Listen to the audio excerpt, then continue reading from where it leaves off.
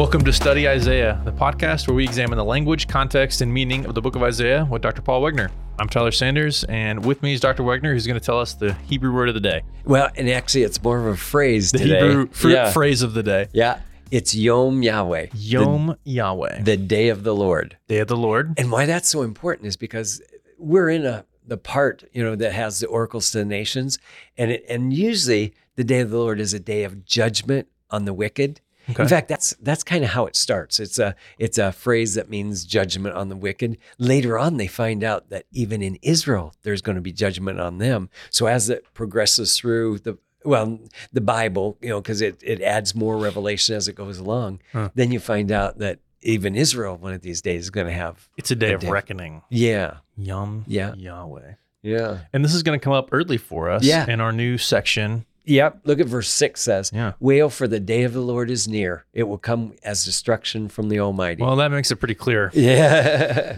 Wail, destruction. Yeah, that's right. Okay. Yeah. You better get ready. Yeah. In chapter 13 is where we're starting. Yeah. Should we look at our big picture again? Yeah. Let's talk about the big picture, because this is a new section for us. It is. Yeah. Do you remember it has 3 introductions, right? Yeah. Each one. If you look at 13:1, you'll see the new introduction. Mm-hmm. It says the oracle concerning Babylon, which Isaiah the son of Amos saw. Mm-hmm. So they all had that phrase, the son of Amos saw, or something like that. Yeah. So maybe not everybody agrees with this, but there was the structure here popped out at me after I thought about it a while. You've got what I call a palistrophe. We're back to the palistrophe. Yeah, sorry about that. I figure you see them everywhere, right? All right. But what I came across is I was wondering, why would the oracles to the nations, why would they be parallel to Isaianic narratives? Yeah. And why was there 2 things talking about the future, like the little apocalypse in chapters 24 through 27. Okay. And then you've got another one in 34 and 35, which once again talks about the future time period. Okay. And I thought, well, that seems weird. Why wouldn't they all be together? Yeah. And then in the middle, there's this woe oracles or judgment oracles, and then restoration, followed back and forth. There's 7 of them, and they go back and forth between both of them. So I thought, man, that middle part's at least interesting. When you're saying back and forth, like if you can't see it, if you're just listening or something like that, this is kind of like there's a woe oracle followed immediately by a restoration. Yes. And that happens like, it's 8 or 9 times 7 kind times. of in here, 7 times. Yeah. So no, 8. Sorry. 1, 2, 3, 4. Yeah. It looks like there's 8. Yeah. Okay. So because that's kind of an interesting twist on it, really. Well, and I think I saw that first. Then I started wondering, why do you have future time periods on both sides of that? And then I came across the oracles of the nation. There's one of them that we're going to talk about later today in chapter 14. Okay. That's to Assyria. Yeah. Now remember, Assyria is their enemy at that time of Isaiah, right? So and it's like 4 verses. It's very short. Yeah. And so you're wondering, well, why is that? But when you look at it, it's kind of like the most important verses in the oracle because it says that this is the plan God did against the whole world. So he's saying, I've done this against Assyria, but this is the plan for all of them that go against me. So I think what it is it's kind of the key to the oracles to the nations. And then the Isaiah narratives explain what God did to Assyria. So that's how they kind of fit. So there's a big connection in the oracles to the nations. Yes. Specifically the oracle to Assyria. Assyria, yep. With the Isaianic narratives. Yeah. That's in 36, 39, which really is getting to that's the end of our structure, right? The palistrophe. Yeah. This big one that goes 13 to 39, and you're seeing kind of an Assyria connection. Yeah. And the reason I saw it is because it says, this is the plan that I have against the whole world. Yeah. So that makes it pretty clear that what I did to Assyria, if you guys go against me, I'm going to do to you. And then to see what it is, you can go to the 36 through 39. You'll see it's real clear what he did to him. Right. So I think that's the connection. Yeah. Okay. So, and today we're covering just the oracles to the nations. Yes. Which is probably almost half of. But it's huge. Yeah. Yeah. In one sense, there's a lot of similarities. There's a judgment for each one of them. Usually it explains the reason, and usually the reason is that this country has done something against Israel or his people. Yeah. And therefore there's a restitution that has to be done. Right. And there's even some unique things in there. We'll get to them, but there's I noticed a interesting lot stuff. of interesting. Yeah, because I mean, having spoken to you before time, I kind of assumed they would maybe line up even more. Yeah. Or structurally, they maybe even kind of. I assume they may follow a similar structure, but there's a lot of variety there. There's a lot of very specific figurative language that doesn't necessarily repeat. It's kind of there's unique things about each country. That it was fascinating to read. Yeah. And if you know the history, probably it makes even more sense. Some of them are so figurative, it's hard to know exactly what they're getting at. Yeah. But some of them are real clear. It's clear. Yeah. Okay. So, and some of them we know just because of the history, like Babylon, we know what they did. And Babylon is our first oracle, correct? Yeah. So why don't we go to it? Let's get into it. Most people have no idea where Babylon is and what it is. First of all, they're what we call city-states. Yeah. That's where a city becomes so big that it starts taking over neighboring areas, villages and stuff. Yeah. So things like even Jerusalem at some point is like more like a city state because it's controlling areas that in Samaria. It's a huge thing, but it's growing. I'm trying to I think Damascus is probably our best example of one because Damascus you hear more about Damascus in these oracles than you do Syria. Well, sure. Syria is the country, so why doesn't it mention the country? Where all these other, a lot of these other ones mention the country, and I think the answer is because it was a city state long before it was a country. Yeah. And anyway, as it grows, then it takes in this other land, so that it becomes a country. Then in time, it starts taking different countries. It becomes an empire, and they just continue to grow. The first one was Assyria. Right. Then Babylon took over what it controlled, plus what Assyria controlled. Then Persia took over what it controlled, and everything that the Babylonians and the Assyrians controlled. So it just kept getting bigger and bigger and bigger. Yeah. So really, before this, the focus has been on Assyria. Yep. So why is Babylon coming in? Why do you think Babylon is the first oracle here? Now, remember, we're in another section. So probably what happened is that these were separate oracles against the nations that at some point were just pulled together. I think the reason Babylon is at the beginning is because it also ends the palistrophe. Remember, in almost the very last verse, he says that one of these days they're going to be taken off into Babylon. Okay. So it kind of starts this big palistrophe. It also ends this big palistrophe. Okay. Babylon is one of the bigger ones too. So that could also be. I did notice that. Yeah. And probably it's because God's got some real judgment on it because they were the ones that deported their people, or Judah at least. Yeah. So, yeah. Okay. Okay. Let's get into the text. All right. Okay. What I did is I tried to find certain sections that we could read, and then that'll tell us. So we won't cover everything, but we'll cover pretty much the verses we've got here. And I figured by seeing these verses, it'll give you a picture of everything else. Yeah. Okay. Now, if there's things that I miss, you can bring them up and I'll try to explain them. Okay? I'll tell you everything. That's right. That's right. That's right. Okay. So let's start at verse 6 in chapter 13. Yeah. Which is our Hebrew word of the day verse. That's right. Yeah. So wail, for the day of the Lord is near. It will come as destruction from the Almighty. Therefore, all hands will be limp and every man's heart will melt. They will be terrified. Pains and anguish will take hold of them. They will writhe like a woman in labor. They will also look at one another in astonishment, their faces aflame. I think, when a face turns red, so that I think that's what it's getting at when it says its face is aflamed. Yeah. Okay. Behold, the day of the Lord is coming, cruel with fury and burning anger, to make the land a desolation. He will exterminate its sinners from it. For the stars of heaven and their constellations will not flash forth their light. The sun will be dark when it rises, and the moon will not shed its light. I'm still going a few more verses, but part of the reason I went that far is notice it's connecting these with what sounds like futuristic elements, like the sun's going to turn black and those kind of things. Yeah. So it's actually mentioning those even now. So I'm actually believing that at the end time, it's picking up these images that were already in the future, already in the past that they knew about. Yeah. And we know something like that would be a real destruction on a country, right? So it's when it does that, it's given us a picture of it with symbolic language. Okay. I see. Yeah. So then when Revelation or something like that picks it up, the images were already there. They just used them again. Yeah. Okay. All right, verse 11. I will punish the world for its evil and the wickedness of their iniquity, and I will also put an end to the arrogance of the proud. So he's now not only giving you that he's going to destroy Babylon, and here it even talks about the world, the wicked. So it's the world and its for its evil.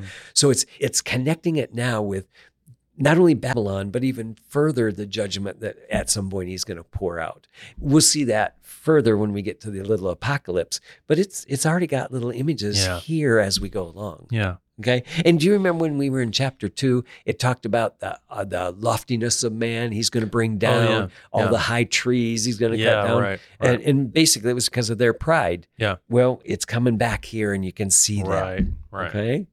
All right. I will also put an end to the arrogance of the proud and abase the haughtiness of the ruthless. I will make mortal men scarcer than pure gold, and mankind than the gold of Ophir. So he's basically saying there's not going to be hardly any left after this big destruction. Yeah. Okay. Therefore, I will make the heavens tremble, and the earth will be shaken from its place at the fury of the Lord of hosts, in the day of its burning anger. And it will be like a hunted gazelle or like a sheep that none can gather them. And they will turn to its own people, and each one will flee to their own land. That's probably enough. I wanted to get to verse 16. Look at verse 16. Their little ones will also be dashed to pieces before their eyes. Their houses will be plundered and their wives ravished. Now, that is intentional, because if we go back to Psalm 139, it says that Babylon did that to Israel. And so this is actually a restitution for what Babylon did to them. Yeah. Now they're going to get it back. Yeah. So that's why I want to make sure you saw 16, because that is crucial to why is God punishing them? Well, there's a really good reason, and it's going to be pretty thorough, and it's going to be pretty thorough because what they did. Yeah. It makes sense? And this is kind of a balancing kind of idea of justice in a way. Yeah. Where God is pouring out what they did back on their heads, basically. Yeah. God, it's interesting. God often does that. Throughout Scripture, you'll often have that this they did, and so this is the consequence of what they did, and they're often connected. Like they starved people, so they're going to starve. Yeah. Or they were real cruel to people, so they're going to have cruelness done to them. So there's often that retribution kind of punishment. Yeah. Yeah. Okay, that's the first section. Mm-hmm. Then it goes into more specifics. Now, if we didn't know this was an oracle to Babylon, this first part is so general, it would have been hard to know that. But when we get to verse 17, it starts getting more specific. Look what it says. Behold, I'm going to stir up the Medes against them, and those who will not value silver or take pleasure in gold.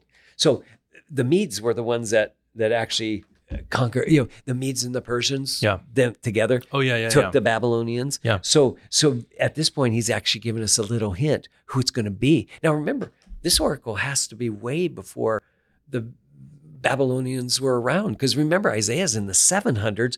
Babylon doesn't come and take them until more like the 600s. So this is a future him telling them what's going to happen, and that he's going to punish them for it. Yeah. So it's kind of neat. You've got this oracle of judgment, but it's also in the future for them. Right. They wouldn't have known this. Yeah. Okay. Yeah.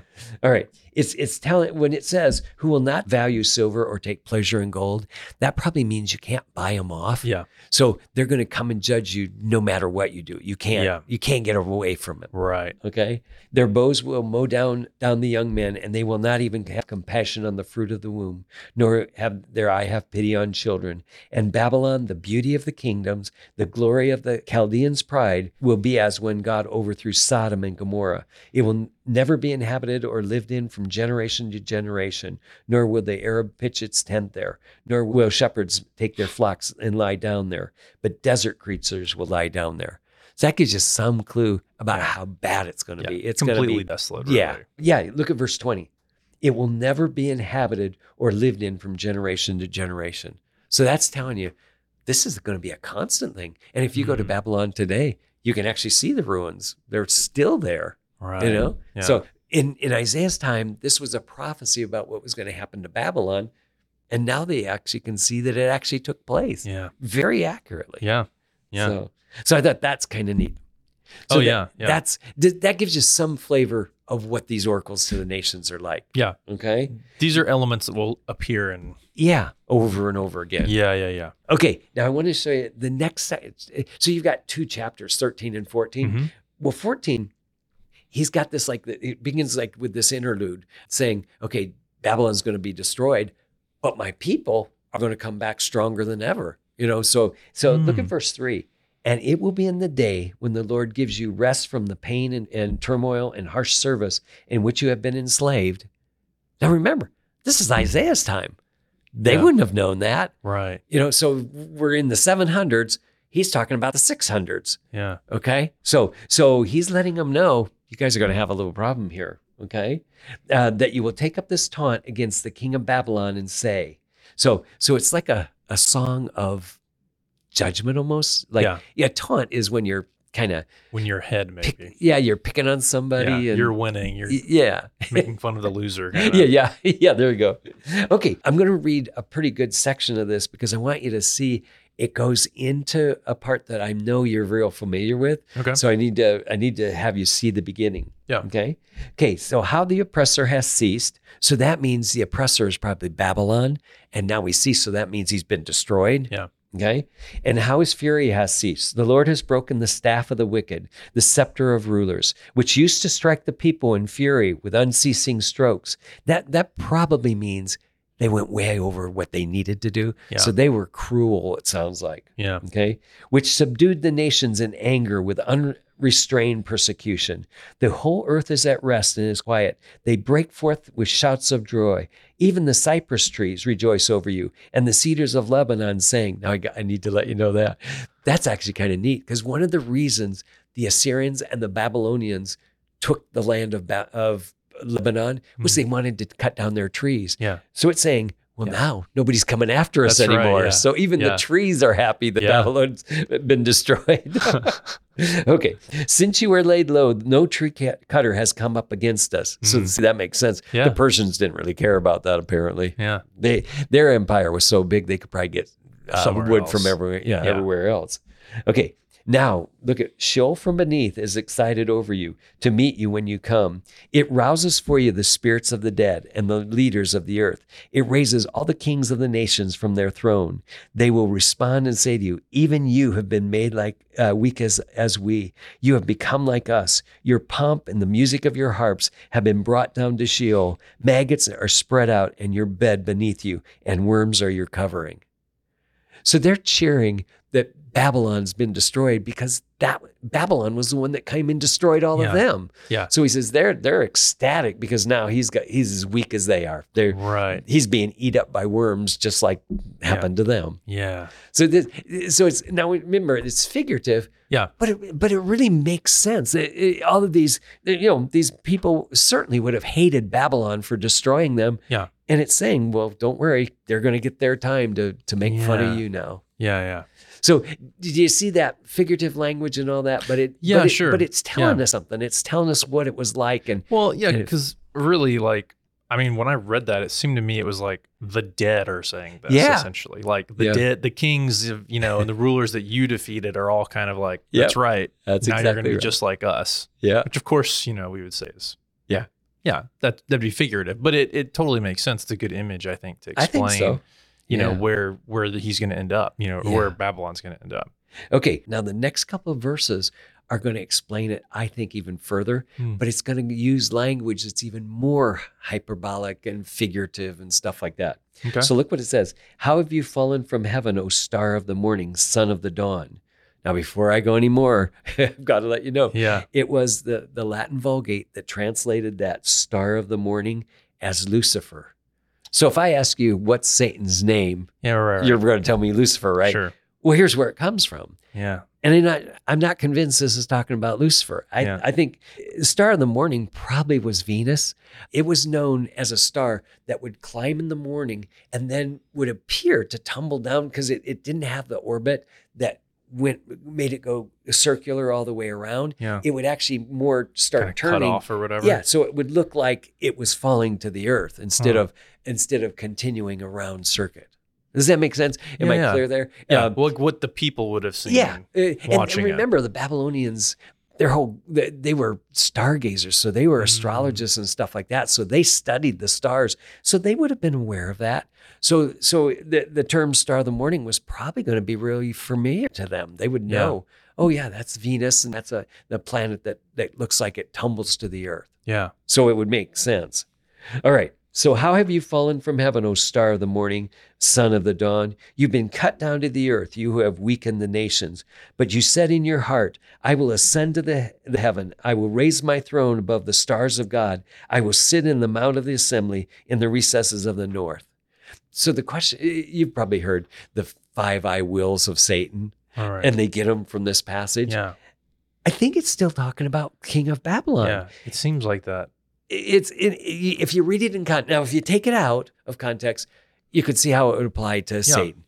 But I think it's figurative to understand who the king, the boastfulness of the king of Babylon. Remember, it's already told us about how arrogant and proud they are. Yeah. And then he's going to be brought low. And you know this for sure, right? We see Daniel, and remember Nebuchadnezzar, when he's standing on the top of Babylon, and he says, is this not mighty Babylon, which I have made? Yeah. And God stops him and makes him an animal. Right. So my understanding is that they, later on, when they saw these things happening and saw what Scripture said about it, I think it would make sense to them. Yeah. Okay? Yeah. So now, I need to give you this too. I'm convinced that any real wicked person is also a picture of Satan, right? So if you want to say, oh, it's a wicked person, it's a picture of Satan, I'll give you that, because that's true all the time. Yeah. But I don't think this biblical text is actually referring to Satan. I think what it's doing is it's talking about the king of Babylon, but just showing how wicked people are very characteristic of Satan too. Right. And that makes sense. I mean, the greater the wickedness, the more they look like Satan, right? Right. Yeah, I would think that's normal almost. All right. But you said in your heart, I will ascend to heaven. I will raise my throne above the stars of God. I will sit in the mount of assembly in the recesses of the north. See, for them, the recesses of the north are where their gods dwelled. So the north is the word Saphon. And they had something called Mount Saphon where they thought the gods dwelt, and it had snow capped. So they thought, oh, this is really special, that the gods must dwell up there. Yeah. Well, that's why I think this truly would make sense to them. You know, that's where they thought the gods dwelled. So that's where this guy's falling from. Yeah. Okay. I will ascend above the heights of the clouds. I will make myself like the Most High. So that's the boastfulness. Do you remember the Assyrian in chapter 10, where he talks about, and I plucked up all the gold and all that, just like a person gathers eggs from a chicken, and none of them flap their wings or even clucked against me. And he's saying, this is another picture of a wicked person, another wicked king, acting the same way. Yeah. Now, here's my evidence for what I'm telling you. Look at the next verse. Nevertheless, you will be thrust down to Sheol, in the recesses of the pit. Now, you could say, Satan is going to be cast down to Sheol. But then look at the next verse.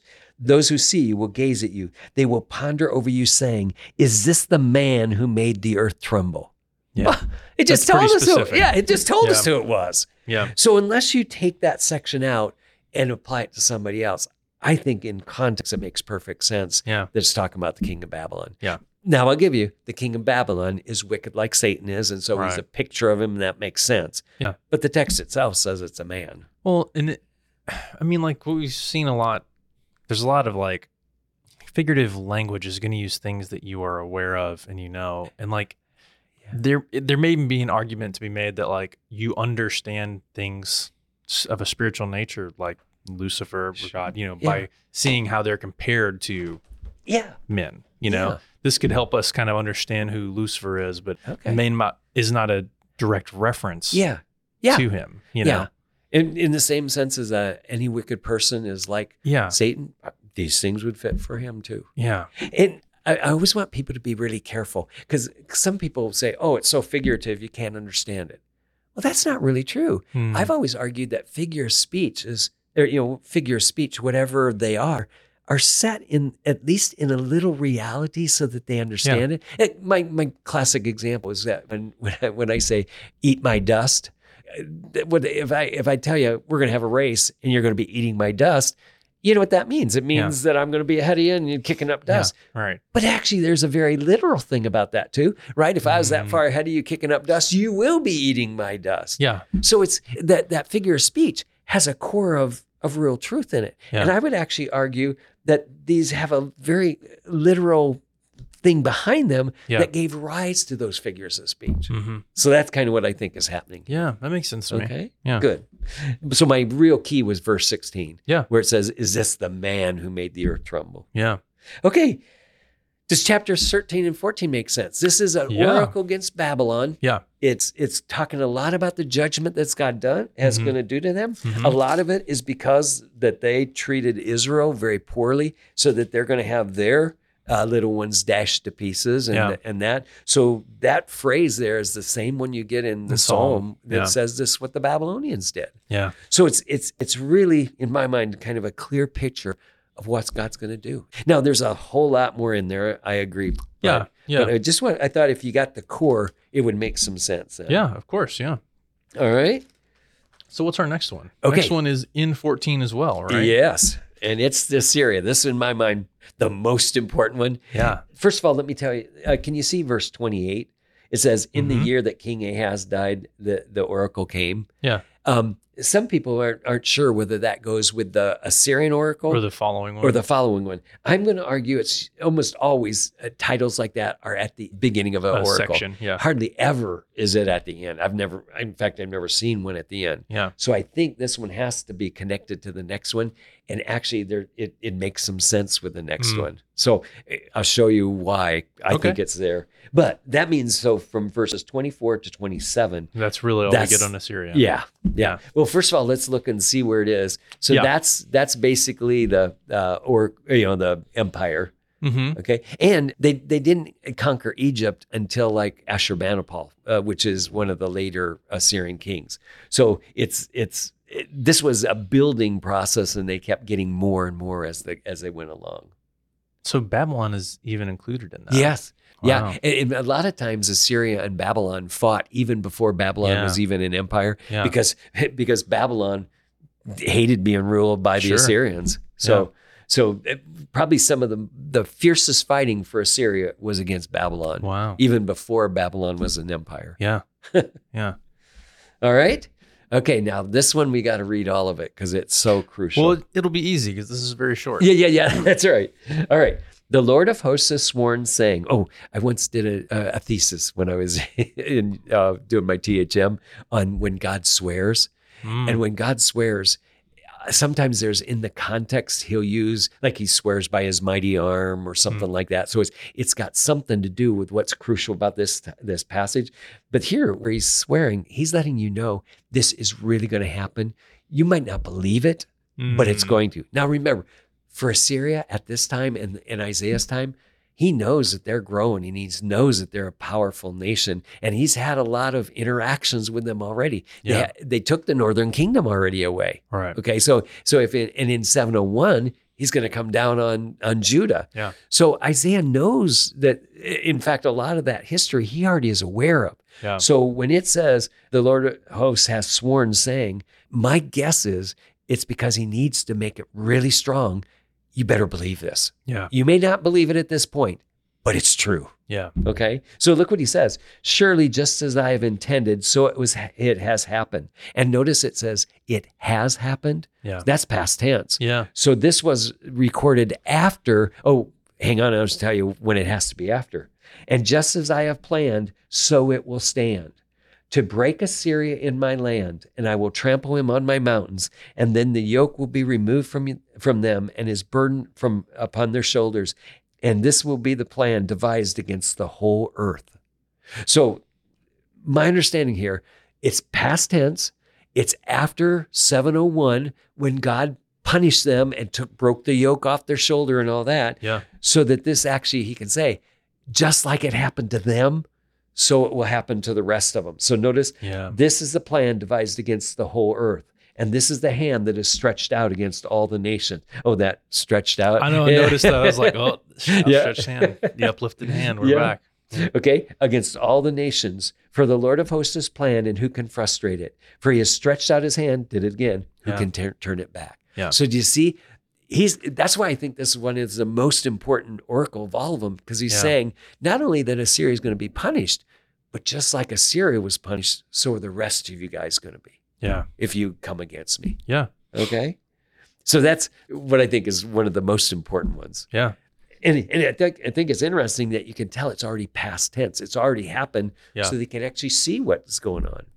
Remember? Go ahead. Well, I thought I picked up on the outstretched hand thing, which I thought was really interesting. But I feel like this part really, it helps make sense out of that kind of figure of speech, I think, too. Because when it says who can frustrate it. And who can turn it back. Yeah. It's ready to strike, and only he could choose to relent that. Yeah, I think this is a kind of helpful background. Now, I was just going to say, now remember, these are probably not in chronological order. Yeah. So these oracles were given throughout Isaiah's lifetime. Remember, he's prophesied for 60 years. Right. So there's probably a good long time that these oracles could have been around there. Now, remember, on the Babylon, that was in the future. Yeah. The one on Assyria seems like it's already passed. Right. Yeah. So I think that's helpful. Yeah. That's why knowing that history we talked about at the beginning, I think is crucial for these, especially to see where these things parts. fit in. Yeah, for sure. All right, so that's the Assyrians. Yep. Okay. I'm just summarizing. So 24, so it has happened. This is a plan devised against the whole earth, and the Lord has planned who can frustrate it. So in my mind, those are the kind of like the key things you got to remember about that one. Yeah. Okay.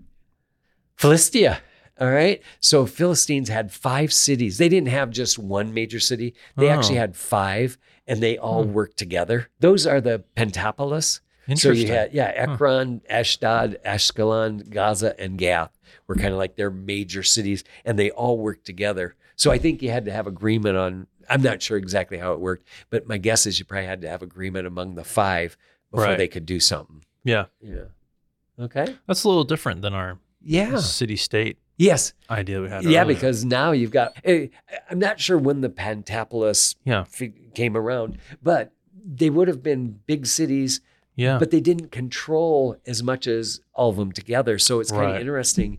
It's a little like that, but a little different too. Yeah. So all right. And what is the oracle against Philistia? Okay, it's going to be judgment, just like you expect. Yeah. But this one is actually interesting, and that's why I said that date actually helps us. Notice it says that this the is date in 28. That verse King 28. Ahaz dies. Okay, look at the next phrase. Do not rejoice, O Philistia, all of you, because the rod that struck you is broken. So the rod that struck him is probably Ahaz. Okay, now you can go to this verse 29, because I put in the words there so you know. Okay, do not rejoice, O Philistia, all of you, because the rod that struck you is broken. So that would be Ahaz. It just told you he died. Yeah. Okay, the rod that struck you is broken, for from the serpent's root, I think that's Hezekiah, a viper will come. So Ahaz's son is Hezekiah, and from Hezekiah, a viper will come out, which is Sennacherib. Yeah. So it's not his offspring, but because Hezekiah rebelled against Sennacherib, they came against him in 701. Right. So I think that's what he's saying. So don't be so happy that Ahaz died, because it's going to get even worse for you. Yeah. So the serpent's root is going to be Hezekiah. From Hezekiah, a viper will come out from a different country, but even worse. Okay, and its fruit will be a flying serpent, Esarhaddon, who's even worse than Sennacherib. So really what it's saying is, don't be so excited, because it's going to get worse for you. Now, it's once again in figurative language, but it's kind of brilliant if you think about it. Yeah. Ahaz went against Philistia, and they hated him because he punished them. Yeah. And now they're broken, but he's saying, don't be too excited, because his son is going to be from the serpent's root, meaning Ahaz. Yeah. Hezekiah is going to come out, and because of Hezekiah, a viper is going to come on you. Yeah. So if you know the history, those things make so much sense. Yeah. Well, I think the images are still pretty sensible too. My assumption is a viper would be poisonous. Yes. So that's worse than probably a serpent, or at least more specific, maybe. Yeah, it's probably more specific. Because from what I can tell, a Nahash, which is the word for serpent in Hebrew, usually means a poisonous serpent. Oh, okay. So if that's true, a viper is probably just more specific one. And viper maybe they thought was even more dangerous. Cobras and vipers and stuff like that are thought to be about the worst kind of snakes they would know. Right. Right. And then a flying serpent. Well, that sounds horrible. Yeah, yeah, that's right. You already talked about it earlier. I really hate snakes if they can fly. Yeah. I mean, but that probably just talks about the speed of it. And Esarhaddon came across and conquered people quite quickly, especially interesting. Egypt. Yeah. Flying, so flying could be a reference to speed. I'm almost. In Daniel, that happens also. The language. Right. Yeah, with the shaggy goat. Right. Yeah, he looks like he's flying because he's moving so fast. Yeah, and the leopard that has wings. Right. The idea of the wings again would be for speed. Interesting. Yeah. Okay, now look at verse 31. Okay, 31. How then will one answer the messengers of the nation that the Lord God has founded Zion, and the afflicted of the people will seek refuge in it? So in the heart in Philistia, who had attacked Israel, and they were now cheering that the king's dead. Yeah, and now we're going to be saved. Well, it's going to get worse for you, he says, and it's not going to get worse for Zion. In fact, one of these days is talking about people seeking refuge there. I wanted you to see that because even in the midst of some of these oracles to the nations, where like in Babylon, it talked about them being destroyed, but that when that happens, Israel is going to have a restoration. Yeah. Okay. So a lot of times you'll have these little hints that even though this nation is going to be punished, don't worry, Israel's still coming back. Yeah. Okay. So now we've done the third one, which is Philistia. Now Moab. So here's Israel, right kind of in the center. Okay. The Philistines. They're in the west, yeah. Moab would be down, actually on the east. Yeah. And then Edom will be underneath them. So these are all their enemies around them. The neighboring. Yeah, and at different times, they were enemies. Not all the time, because a lot of times Moab was taken over by Israel or, controlled by Israel. Yeah. But there were major times when they weren't. And so because of the punishment that they did to Israel, they're going to get their punishment right back. Yeah. Okay? Yeah. All right, so let's look at a couple things. So here's Moab. It's on the east side of the Dead Sea. Okay, yep. Oh, King's Highway is the major road that goes along the mountaintops on that side of the Dead Sea. Okay. So on the east side, you're going to have this major road. I think it's Highway 1 today in Jordan. Yeah. And it goes along the tops, but it's been a major road for ages. Wow. Okay. Even back then, the King's Highway was pretty much known about. Yeah. And I believe why they called it the King's Highway is because they would bring their riches from Edom or from the various countries, Saudi Arabia and those. They would bring their riches up to the various countries up north, like Assyria or Babylon. It looks like there's several cities right along. Yeah. Right well, that would make sense, right? Because they would want to trade with them if they Right. could and supply food and water. Yeah. They need that because it's a pretty dry country. Yeah, I would imagine. Yeah. All right. Okay, so what do we have to say about Moab? Okay, let's look at verse 1. The oracle concerning Moab, and that's kind of how most of these start, right? The oracle concerning a country. Okay. Surely in a night, Ar of Moab is devastated and ruined. Surely in a night, Ker of Moab is devastated and ruined. Usually what happens is they have some term and then would explain it by the second word around them. Ir is often a word they say. Ir in Hebrew means city. So Ir. City of something. Yeah. Okay. And then often Gath. Gath means wine press. And so it was a wine press, and so it would, there's going to be wine presses all over the country. So they had to narrow it down. Well, which one is this one? Yeah. So that's a lot of times how cities were named, I think. Huh. So it's saying two major cities are destroyed. Okay. Devastated and ruined. Yeah, there you go. Pretty extensively. So it gives you a real clue. Yeah. All right. They have gone up to the temple and to Dibon and to the high places to weep. Moab weeps over Nebo and Medeba. So basically the high places, those are the places where the Baal or the false gods were worshipped. And notice Dibon was another major city, Medeba another one. Every head is bald and every beard is cut off. So they'd be, if they're bald, it's because they've been shaved and every beard cut off. So that's usually suggesting humiliation. Yeah. I remember David's servants that got went to the king of Assyria, I believe it was, when they came back, he cut off half their beard. Yeah. Well, they were so embarrassed that he had them stay in Jericho until it grew back up. Right. Yeah. So it's that kind of thing. In their streets, they have girded themselves with sackcloth, and their housetops in the squares, everyone is wailing, dissolved in tears. Well, that's probably enough. You can actually see what's going on. They're mourning. Devastation has come around. Yeah. So basically, the nation's been destroyed. Now look at verse 5.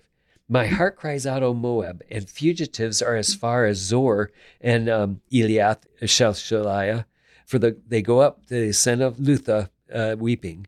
Surely the road of Haron raises a city or a cry of distress over their ruins. So basically, the fugitives are fleeing. And you remember Zor? Zor is on this other side of the Dead Sea, in about the western middle side? of there. Yeah, Okay. on the western side. And so that's the place where Lot wanted to flee to. Oh, yeah. Yeah, and he said, "Oh, isn't that a little city?" So they were fleeing to these places to get away from the destruction. Yeah. Okay, then verse 13 is kind of interesting. So this one, once again, has 2 chapters. Not all of them do, but Moab is another one. But go to verse 13, because this is interesting. Look what it says. This is a word which the Lord spoke earlier concerning Moab.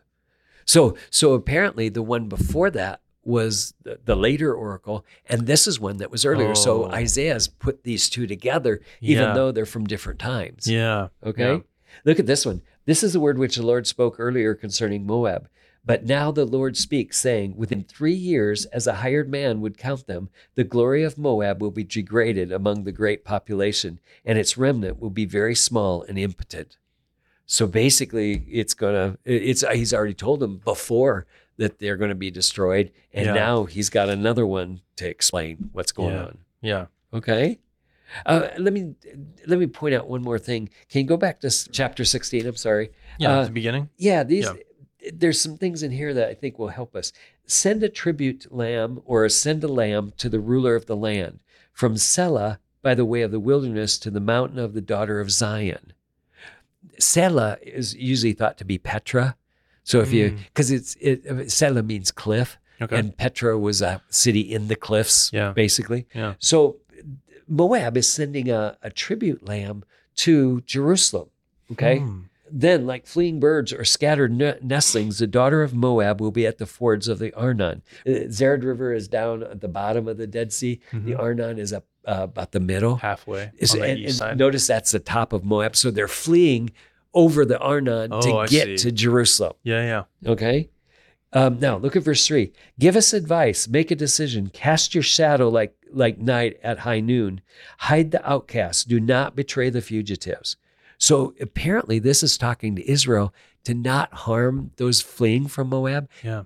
Part of the logic is, remember, Moab was a relative to Israel. Yeah. Edom and Moab are, you remember, the different brothers that were related to Jacob, I believe it was. But these countries were part of them and so because they're relatives, Israel's not to harm them. Yeah. And so that's what that's getting at. Let the outcasts of Moab stay with you. Be a hiding place to them from the destroyer. For the extortioner has come to an end. Destruction has ceased. Oppressors have completely been disappointed. So he's saying, now be kind to to Moab. They're your relatives because they're being destroyed by the destroyer. But now look at verse 5. A throne will even be established in loving kindness. A judge will sit on it in faithfulness in the tent of David. Moreover, he will seek justice. He will be prompt in his righteousness. So it's saying that even though Moab is going to be destroyed, Israel's going to have a righteous judge sitting on it. Yeah. Now, it's hard to know. Can you say that is a king they would know? Like, could it be Hezekiah? Hezekiah was a very good king at that time. And if so, could he be a picture of the Messiah that's coming later? Right. So that's kind of how I see it. I think that there will be a righteous judge on the throne at the time of this destruction of Moab, but that later on he's a picture of the Messiah that's coming later. Yeah. So that's kind of how I see that one. Well, when it says be a hiding place, verse 4, be a hiding place to them from the destroyer. Who do you think the destroyer is? I'm assuming that's Assyria. Okay. Yeah. That would make a lot of sense. And especially that would mean that Hezekiah could be that righteous king that's at that time. And it's possible this is is this the earlier oracle on Moab? Well, this is earlier than the second one, yeah. Yeah. And then it would maybe, I guess, presumably be ahead of the Assyrian one probably too. Yeah, probably. It's hard to know the dates on them, but but it would make some sense. Sure, it would be Assyria, but there potentially could be Assyria. Yeah, and interesting. And it would seem like to me that the Assyrians haven't been destroyed yet because they're actually taking over Moab. So you can maybe fit some of the history in that way. Yeah. Okay. Yeah. Interesting. Okay. So that's Moab. Now the next one is actually interesting. Yeah, you mentioned this earlier. Yeah, you thought it would have been Syria. Damascus is the city. Yeah. So here you've got Damascus, and the thing most unusual about this is it's not called Syria; it's called Damascus. Yeah. And for a long time, Damascus was the major city of Syria. So it was probably a city-state long before it was a country. Interesting. Yeah. And all of 17 is about Damascus? Yeah. All of chapter 17? Yes. Yep. Because 18 you got the next one. Okay. All right. Look at 17, verse 1. The oracle concerning Damascus, behold, Damascus is about to be removed from being a city. It will be a fallen ruin. So that's probably all we got to tell you. Yeah, right. Now you know what's going to happen. Yeah. So here it is against Damascus. Now, on our map, you can see where Damascus is above Israel. Now, what's interesting on this one, though, look at verses 4 through 6. Now, in that day, the glory of Jacob will fade, and the fatness of his flesh will become lean. So what day are we talking about? It's the day that Damascus is going to fall, right? When they're going to be punished. Right. So why is Israel going to be punished at the same time? Right. The answer is, during Syro-Ephraimite War, Syria and Israel ganged up on Judah. So I actually think this one might be even an earlier time, or at least referring to an earlier time when Damascus is going to be punished, but so is Israel because they were together against Judah. Wow. Okay. It will be even like the reaper gathering standing grain. As his arm harvests the ears, it will also be like gleaning ears of grain in the valley of Rephaim. Yet gleanings will be left. It will be like the shaking of an olive tree. 2 or 3 olives on the topmost bough, 4 or 5 branches on a fruitful tree. So that's actually, that's given us a little hint on how they gathered fruit. Yeah. My understanding is they'd take the olive tree, wait till it's pretty ripe, and then go and shake it, and then pick them up off the ground. Yeah. So, but it's saying that it'll be like having a few olives still left on that tree. That would be like a remnant. So there's going to be very few people left. Yeah. Okay. All right. In that day, a man will have regard for his maker. Now, my guess is that at that point, some of them will. Even during Hezekiah's time, as far as we know, some of the people from up north, Israel, came down to be in Judah. If I was Israel at that point, I would have fled to Judah. Yeah. Right? Because they're going to be deported by the Assyrians if they don't. Yeah. So it's be to their advantage to get out of there if you can. Yeah. So that's probably what's going on there. And his eyes will look to the Holy One of Israel. He will not have regard for the altars or the work of his hands, nor will he look to which his fingers have made. Well, that's even the Asherim and the incense stands. Yeah. So it's basically saying some of them actually will legitimately turn back to God. Yeah. Okay. Oh, verse 14, because I wanted you to see that. At evening time, behold, there is terror. Before morning, they are no more. Such will be the portion of those who plunder us, and the lot of those who pillage us. So let's go back. At evening time, behold, there is terror. Before morning, they are no more. So that means the destruction is going to happen really quick, right? Yeah, between quick. Evening to night, or to morning, right? Okay, such will be the portion of those who plunder us. Who do you think the us would be? I would think it's Judah. Yeah, probably, because it's not going to be Northern Kingdom, right? Because they're punished already. Yeah. Yeah. So it's basically saying, and remember, we already saw in chapter 14 where it says, so this is going to be the lot for those people who go against God. Well, now it says, this is probably because these guys have gone against Israel or Judah, and so they're going to be plundered too. Yeah. And so he's saying it's just like what God had said. Yeah. They're going to be plundered, and that's going to be what's going to happen to people that come after us. Yeah. it's over quick. Yeah. And it's because they came after Israel, right? Or Judah. So it will make a distinction. So in the book of Isaiah, it's sometimes really hard to know whether it's talking about Israel, the northern kingdom, Israel, the country, or Judah. It's those terms. So you have to look at the context and see if it gives us any clue. This one, the us, wouldn't make any sense because it to be Israel, the northern kingdom, because it already told us that Jacob was going to be depleted. Its glory is going to be going. Yeah. So that helps us to see historically too. Yeah. The idea that they're partnered with Syria at this point. Yeah, because they were taken over and or deported. At least. Yeah. Good. So that's the next oracle. Now we're on the sixth one. And this is chapter 18. Yeah. Okay. And this is Ethiopia. We're going to learn later. It's another name for Cush. It's below south of Egypt. Cataracts are like where the rocks come through, and so it's like dams almost. So it's got 5 cataracts in the Nile River, and once you get past about the third one, you're into a different country. Yeah. So almost always that was the case. So basically, we're down in that area just south of Egypt. And the rivers get mentioned twice in here, which was interesting to me. I thought so. I was assuming that was some kind of common descriptor for this Ethiopia. Country. Yeah. They pick up the exact same phrases. That's what you're saying. Yeah. Well, it's in 2, and then at the end, or verse 7 maybe. A powerful and oppressive nation whose land the rivers divide. Oh yeah, okay. That's in 2 and there's something called the Blue Nile and the White Nile, and so that's probably the Nile's dividing the country.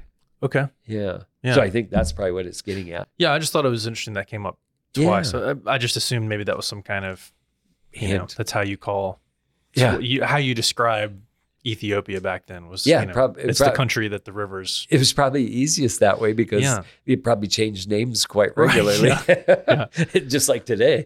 Yeah. Okay, so let's look at a couple of these. Let's look at verses 1 and 2.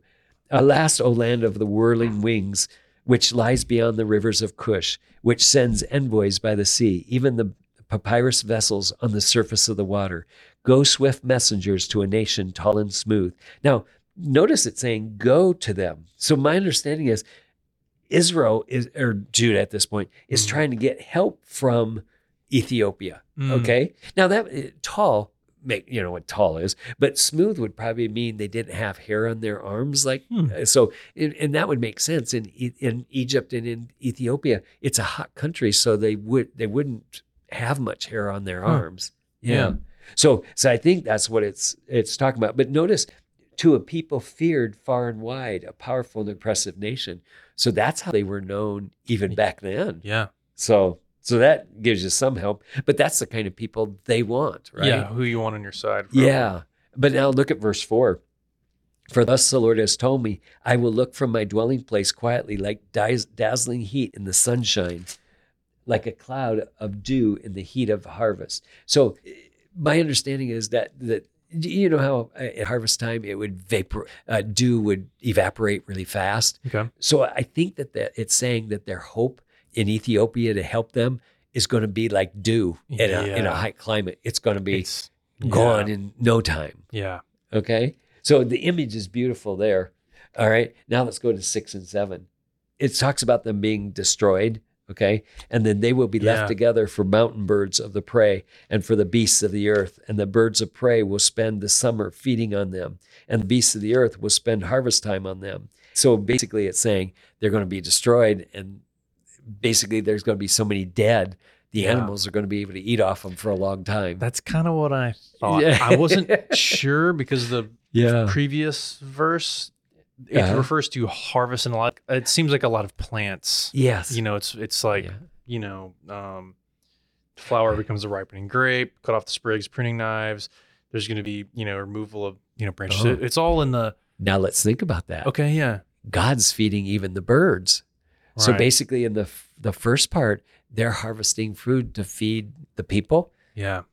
Later, God's harvesting these people to feed the birds. Yeah. So that's kind of what I thought. But I was like, it's pretty dark. I want to make sure that's where I'm headed. But that's that's it. I think it's a horrible way to go. Yeah. Now look at verse 7 though. At that time, a gift of homage would be brought to the Lord of hosts from a people tall and smooth, even from people feared far and wide, powerful and oppressive nation.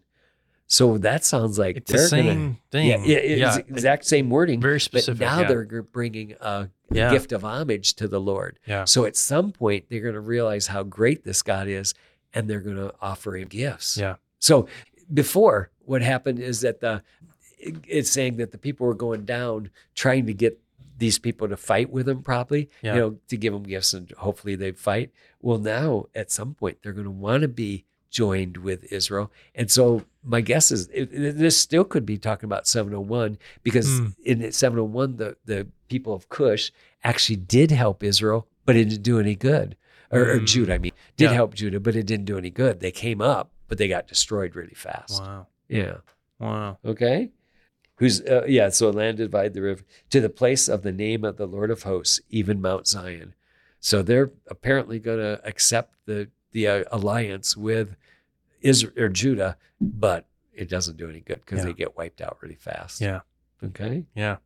All right. Now Ethiopia, there's one even for Egypt. So Egypt is a separate one from the Ethiopians. And that's because during different times in Egypt's history, different people controlled them. And actually Cush was one of them that during Isaiah's time they would have been controlled by the people south of them. Egypt would have been controlled by Cush or Ethiopia. Yeah. Okay. And then, so what's the distinction for it? Potentially this is a time when this oracle was written, potentially Egypt was own, or is it just a specific?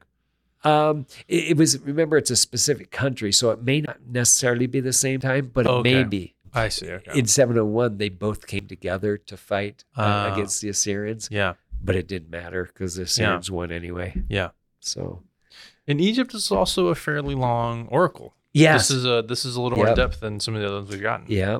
And in fact, what's interesting here is you have what looks like poetry and then a narrative explanation of it in more detail. Mm-hmm. Yeah. So verses 1 and 2 first. The oracle concerning Egypt. Behold, the Lord is riding on a swift cloud and about to come to Egypt. The idols of Egypt will tremble in his presence, and the heart of the Egyptians will melt within them. So I will incite the Egyptians and against the Egyptians, and they will fight each against brother, against neighbor, a city against city, and kingdom against kingdom. Now that's interesting because during Egypt's history, that often happened. Okay, I had a student do a dissertation on this section here, and he had specific times when he thought these were actually being fulfilled in there, and I think he was probably right. So it fits the time period really well. Yeah. Okay. Now look at verse 4. Moreover, I will deliver the Egyptians into the hands of a cruel master, and a mighty king will rule over them, declares the Lord of hosts, or Lord God of hosts. Now, I've thought that cruel master was the Assyrians. So either Esarhaddon, who comes down and takes it, or even Ashurbanipal, which takes Egypt. Okay. But the guy that did the dissertation, he actually argued that it was one of the Egyptians' own pharaohs that actually was cruel to the various nations, and interesting, and even cruel to his nation. Yeah. So he might be right. I still think the Assyrians probably fits it better. Now, the reason I think it fits it better is because Egypt's, even though they're Egyptians, and they're a cruel master, they'd still be ruled under the Egyptians or the Pharaoh or whoever it is. But if you do it by the Assyrians, they keep the whole area and they're cruel over the whole region, and not just one part being cruel over another part of it. Yeah. So I think it fits a little better. Yeah. All right, let's look in verse 16 then. In that day, the Egyptians will be like women, and they will tremble and be in dread because of the waving of the hands of the Lord of hosts. Notice, because of the waving of the hand, we don't exactly know what that means, but like the Romans would say, away with the thing, like we talked about earlier. I think it's got something like that to tell them away with this country. Okay, some kind of dominance. Yeah. And they're going to, it says like women, so they're going to be really afraid and in terror and all that. Okay. They weren't very sexist back then. I guess they didn't have a problem with saying that. All right. The land of Judah will become a terror to Egypt, and everyone in it will mention the dread of it because of the purpose of the Lord of hosts he is proposing against them. So notice this one is in narrative explaining the destruction that's going on. Yeah. So I wanted you to see, can you look at verse 16? It says, in that day, then look at verse 18, in that day. Yeah. 19, in that day. And then 23, in that day. So it's got 4 oracles. Oh, I think, hang on. And 24 as well. Yeah. So there's 5 oracles explaining what that day is going to be like. Yeah. Okay. So they're going to be in terror was the first one. In that day, 5 cities of the land of Egypt will be speaking the language of Canaan and swearing allegiance to the Lord of hosts. One will be called the city of destruction. Okay. So that's interesting. There's a little play on words. It could be the city of the sun there too, but it doesn't matter. It's saying that 5 cities in the land of Egypt will have allegiance to God. Yeah. So it's hard to know when this is.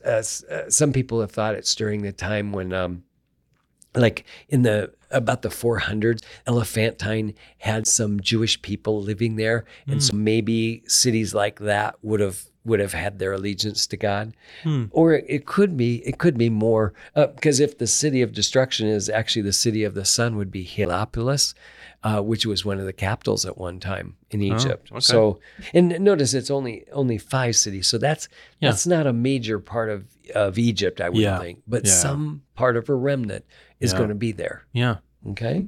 And then verse 19, in that day there will be an altar to the Lord in the midst of the land of Egypt and a pillar to the Lord near its border.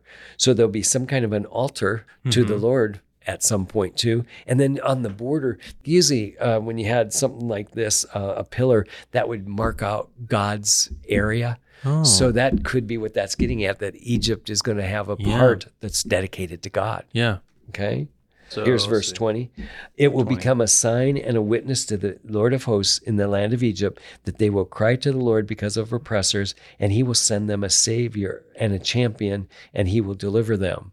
Now, once again, that's a kind of a tough thing. Who is that referring to? Right. Some have thought the savior or champion is one of the pharaohs of Egypt that actually took back control of the land, and following the Assyrians, took back the land from the Assyrians. So I think that probably makes sense. So they call out to him and God gives them a deliverer for a short time. I don't think it's the Messiah, but I think it's one of the deliverers that they had during that historical time. Okay. All right. Verse 23, in that day, there will be a highway from Egypt to Assyria, and the Assyrians will come into Egypt and the Egyptians into Assyria, and the Egyptians will worship with the Assyrians.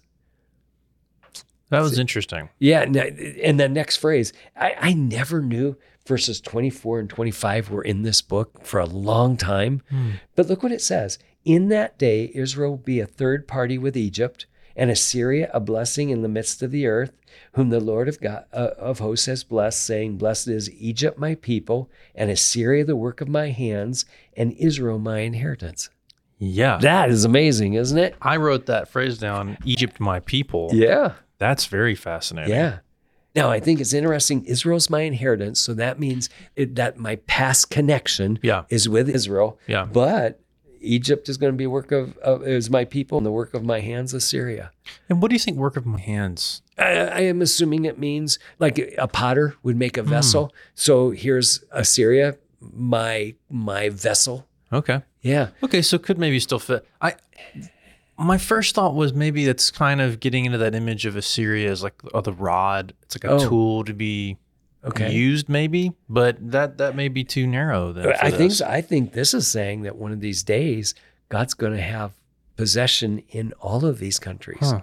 Yeah. Wow. So now remember, these are the oracles to the nations, right? And the whole purpose for these is to let people know that Yahweh is the God of all nations, the God of the world. So if this is happening and it's saying, well, one of these days, I'm going to even have a portion, a remnant coming from these areas that are serving me, I think that would be a good use of these oracles to the nations. Yeah. So I think that's what that's getting at. And I think the key is telling us God's not the God of just Israel. He's the God of the world and all. And remember, Egypt and Assyria are two of the countries that do serious damage to God's people. And he's saying, well, one of these days, I'm going to be controlling them. Yeah. They're going to be a part of my kingdom. Yeah. And notice it doesn't say Babylon. Yeah. So I think that's given us a little hint that this is earlier than that. Yeah. Because you would thought if it was written during the Babylonian time, that they'd mention that. Yeah. But they don't. And I think that gives you a little hint on the date of it. Yeah. Well, and it's interesting because it also doesn't seem, this seems like a positive. Yeah. It doesn't seem like I'll be dominating Egypt or Assyria. It seems more, I don't know how kind of a relationship. Yeah. Yeah. Yeah. I think you're right. And I think that's I think that's really talking about the future. I think there will be a time when God's controlling all the world and they'll be doing it because they want to serve him. Yeah. And that you kind of got that with him making that highway that goes from Assyria to Egypt and back and forth, and they're coming and they're both going to worship God. They're going to be kind of together. Yeah. Yeah. So I think that helps us too. Yeah. Okay. That's the seventh oracle. And now on to chapter 20. Yeah. And this one is got two parts, or it's to two people. Yeah. It looks like it's to Egypt and Ethiopia. Two people we've already read about. Yes. Or two countries we've already read about. And notice, once again, it's a small one. Yeah. And this one is really specific. I don't know if you noticed, but it's talking about a specific time when Ashdod gets captured by Sargon, it sounds like. Now, let's read it first. In the year that the commander came to Ashdod, then Sargon, the king of Assyria, sent him, and he fought against Ashdod and captured it. So Sargon is one of the Assyrian kings, okay? Sargon II. About the 705, somewhere in there is, I think, when he died. Okay, so it's saying that Sargon and his commander is going to go to Ashdod, which are the Philistines, right? Okay. Ashdod was one of the major parts of the Philistines. Yeah, it's one of the 5 cities. Yeah, and that's the Assyrians coming there. Okay. At that time, the Lord spoke through Isaiah the son of Amos, saying, "Go and loosen the sackcloth from your hips, and take your shoes off your feet." And he did so, going naked and barefoot. And the Lord said, "Even as my servant Isaiah has gone naked and barefoot for 3 years as a sign and token against Egypt and Cush, so the king of Assyria will lead you away, captives of Egypt and the exiles of Cush, young and old, naked and barefoot, with buttocks uncovered, to the shame of Egypt." So basically it's saying, at some point, Assyria is going to win a battle where the Egyptians came up, and at Ashdod, that battle is going to happen. Well, my guess is that's 701, or the event's right shortly before it, because that's what happened. Sargon actually died in 705, I believe it was, but then his son, Sennacherib, took over.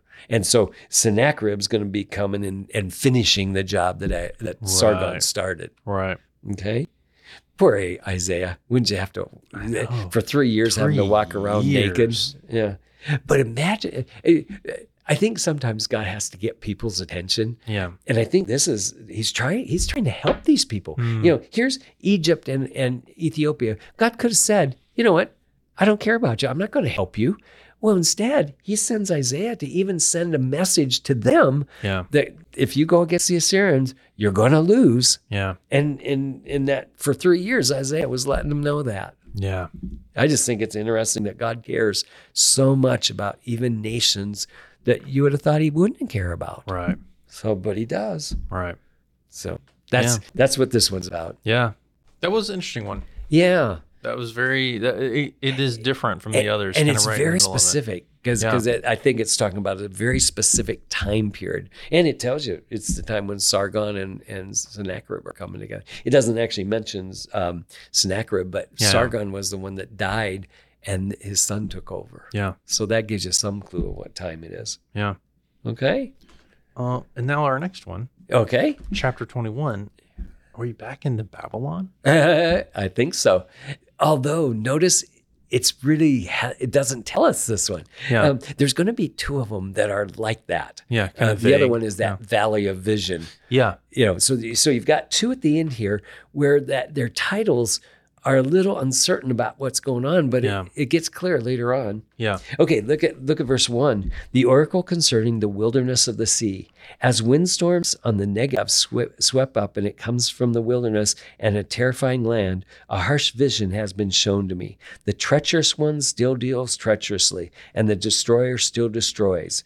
Go up, Elam, lay siege, Media. Let me just, I don't know, have you ever seen a dust devil? I don't think I've seen one in person.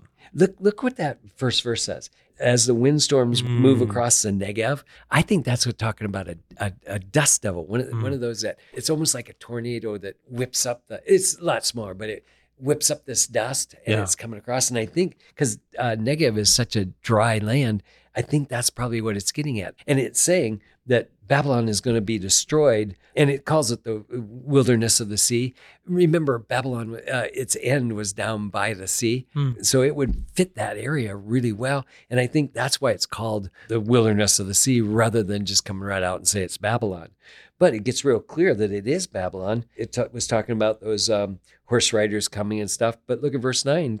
Says very clearly, fallen is Babylon. Right. And their images are laying on the ground. Yeah. Gods. Yeah. So it makes it real clear this is a destruction of Babylon. And we learned from those countries before too, Elam and in verse Media. 2, Elam and Media. Yeah.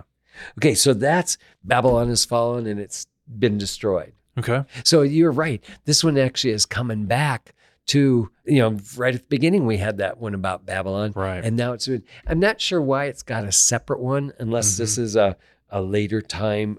The earlier one didn't actually mention that they were going to, it talked about the nations are being raised up, from Sheol and stuff. But this one, this one makes it real clear that who's going to do it, Elam and Media. Yeah. So maybe it just needed a little more clarity, I guess. Yeah. Okay. So anyway, that's number 9. And now I've got 2 shorties, 2 little short ones. Yeah, we do. So one is Edom, which we hadn't, remember we had Moab before, not Edom. Oh, okay. Yeah. Edom is basically south of Moab. Yeah. And now, once again, it's really short. This one's 2 verses. Yeah. The oracle concerning Edom. One keeps calling me from Seir. Seir is another region in Moab. Mount Seir. I don't know if you remember. Okay. I've heard of that. So outside of Edom, or kind of on the I think it's on the border of Edom, but it's probably would be considered part of it. Okay. All right. Watchman, how far is the night? Watchman, how far is the night? Remember repeating it for emphasis or for speed. The watchman says, morning comes, but also night. So when it says morning comes, but also night, it would mean there was a little rest, some kind of a break, but then more's coming. Yeah. Okay. If you would inquire, come back again. So I guess what it's saying is there's more coming. And if you want to know more about it, we'll tell you more about the destruction that's coming. There's just going to probably be another one. So I think what this is getting at is that Moab is going to be taken several times. And so there's a coming, and it's going to get easier for them. And then it's going to come again. And so I think it's just multiple Wait, you said destructions. Moab. Edom? I'm sorry, Edom, I meant. Okay, I see. Sorry. Okay. Yeah. Okay. Yeah, that's a quick one. Yeah. All right. And not so good either, that it's going to have multiple times it's going to get punished. Yeah. And it's interesting just how short it is. Yeah. A lot once again, Edom was part of the nation of Israel, because they're related nation, actually. So it's interesting that now you've got a little small one against it too. Yeah. All right, now Arabia. So it starts in verse 13.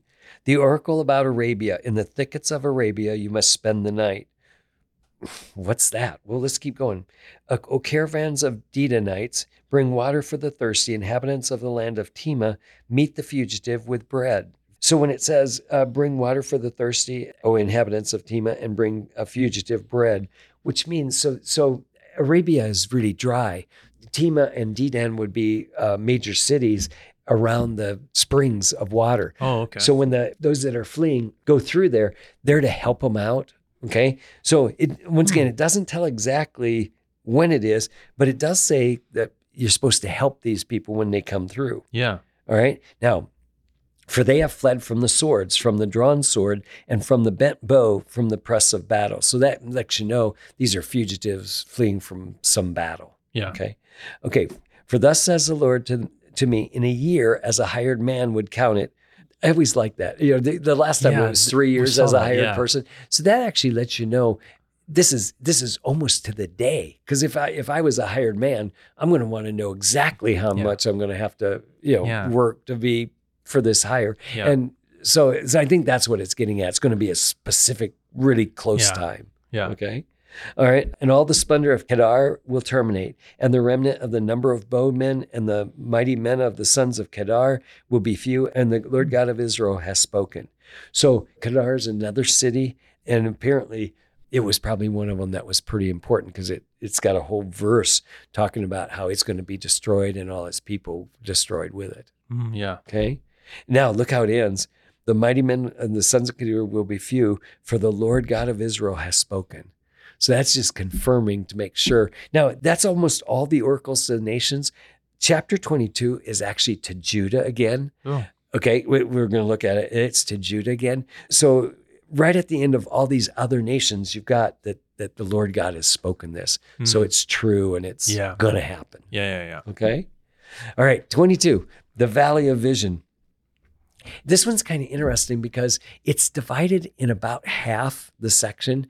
The first one is like 1 through 7, and it's talking about the events around the end of Judah. So about 586, it's talking about.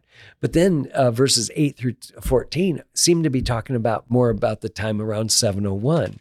So they're two different times, but both times Israel is pretty much destroyed, okay, or almost destroyed. 701, God steps in and stops it, but in 586, he doesn't, and they get sent off to Babylon. Right. Okay. Right. So let's look at the passage, and we're going to have to do this in pretty good detail because it'll help us to see what's going on. Okay. Starts in verse 1. The oracle concerning the valley of vision.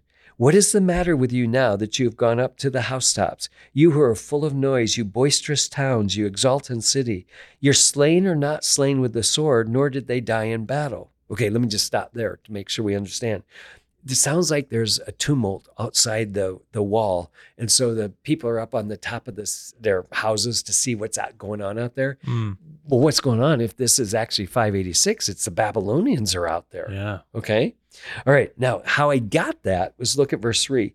Your rulers have fled together. They have been captured without a bow. All of you who were found were taken captive together, though they fled far away. Now, I don't know if you remember, but at the end of the Babylonian time period, when Zedekiah knew they'd already captured the outside city, the outside wall, they'd broken it down, and they were heading to get the next one. In Jerusalem, this is how the Hebrew will help you. Jerusalem got a dual ending on it. That means there's two parts of Jerusalem. One was the wall around the palace and where the king would be. Okay. The other was the outside wall. Yeah. Part of it would be the lower city and then the upper city. Yeah. But the lower city has now already been destroyed. Okay. And they're heading up to get the king in the upper city. And that's when Zedekiah flees. He takes some of his men with him and some of the royal people, and they fled. And so when it says, your rulers have fled together, they have been captured without the bow. All of those were found were taken together captive, though they had fled far away. So they were actually fleeing because they wanted to because they knew the Babylonians were coming. Yeah. So they thought rather than just get sacrificed, they might as well flee. So they actually fled outside. It says they go by the valley gate. Yeah. So that's where Babylon, they captured them. Yeah. Okay. All right. So that's talking about the events. For the Lord God of hosts has a day of panic, subjugation, and confusion in the valley of vision. So that's where the title comes in. Mm-hmm. So it's just a day of them being destroyed in the valley of vision, okay? Breaking down the walls and crying to the mountains. Elam took up the quiver against the chariots and infantry and horsemen, and Ker uncovered the shield. Once again, you saw that name, Elam. Elam was that country that Persians had used. Okay. Now, my guess is when the Babylonians took over Israel, though, they probably hired mercenaries from Elam too. So that's probably where this is coming from. Elam took up quiver and Ker uncovered the shield. So what that probably means is they had mercenaries from that area. Yeah. Okay. And then your choicest valleys were full of chariots, and the horsemen took up fixed positions at the gate. So to verse 7 there, all of that seems to be talking about the 586 when the Babylonians took Israel and took them captivity and took them off to Babylon. Yeah. Okay. And so it helps us to know, that's why it's called the Valley of Vision. I think it's because it's future time for them, but they know they're going to be destroyed. Okay. Yeah. All right. Now let's look at verse 8. And he removed the defenses of Judah. In that day, you depended on the weapons of the house of the forest. You saw that the breaches in the wall of the city of David were many, and you collected the waters of the lower pool. Well, that doesn't fit what happened in 586. What it's talking about there in 701, Hezekiah built up what's called the broad wall. Today, if you go to Jerusalem, you can actually see the broad wall. Wow. And they've excavated it, and they can see that Hezekiah, when Sennacherib came in 701, built up that northern wall, and they also dug what's called Hezekiah's tunnel. So that didn't happen in 586.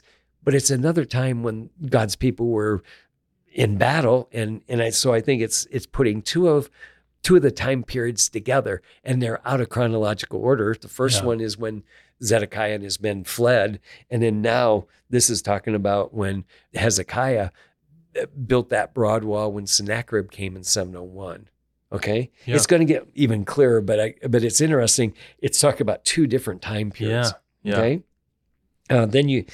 So it just told you in verse 9 what was going to happen. Now verses 10 and 11 make it even more detail. You counted the houses of Jerusalem. You tore down the houses to fortify the wall. Well, it just said in verse 9 that you saw the breaches in the wall of the city were many. So here's what are they going to do to fix that? Well, they're going to tear down the walls to build up the houses. Tear down houses to fortify the build wall. up that wall. Okay. And you made a reservoir between the two walls for the waters of the old pool. The old pool is the pool of Siloam. So in Hezekiah's tunnel, it starts at the Gihon Springs. Yeah. It goes then down through it and it comes out at the pool of Siloam. Right. I think it's about a third of a mile long. Wow. Yeah. Underground. Wow. Yeah. But at Sennacherib's time, what they wanted to do is they wanted to make sure Hezekiah had water inside the city and that the Assyrians didn't have water. Right. So it made sense to then cover up the opening to the Gihon Springs and then get water on the inside of the wall. Yeah. If you ever get a chance, look up on the internet about Hezekiah's tunnel. It's got some great pictures to help you to see it. Yeah. Okay. But you did not depend on him and made it.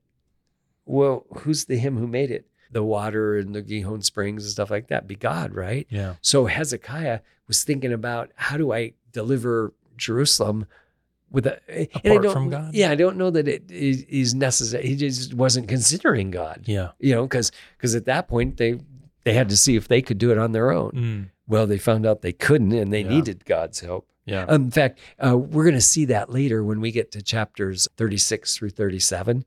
It's really clear what happens, and they call on God for help, finally. Yeah.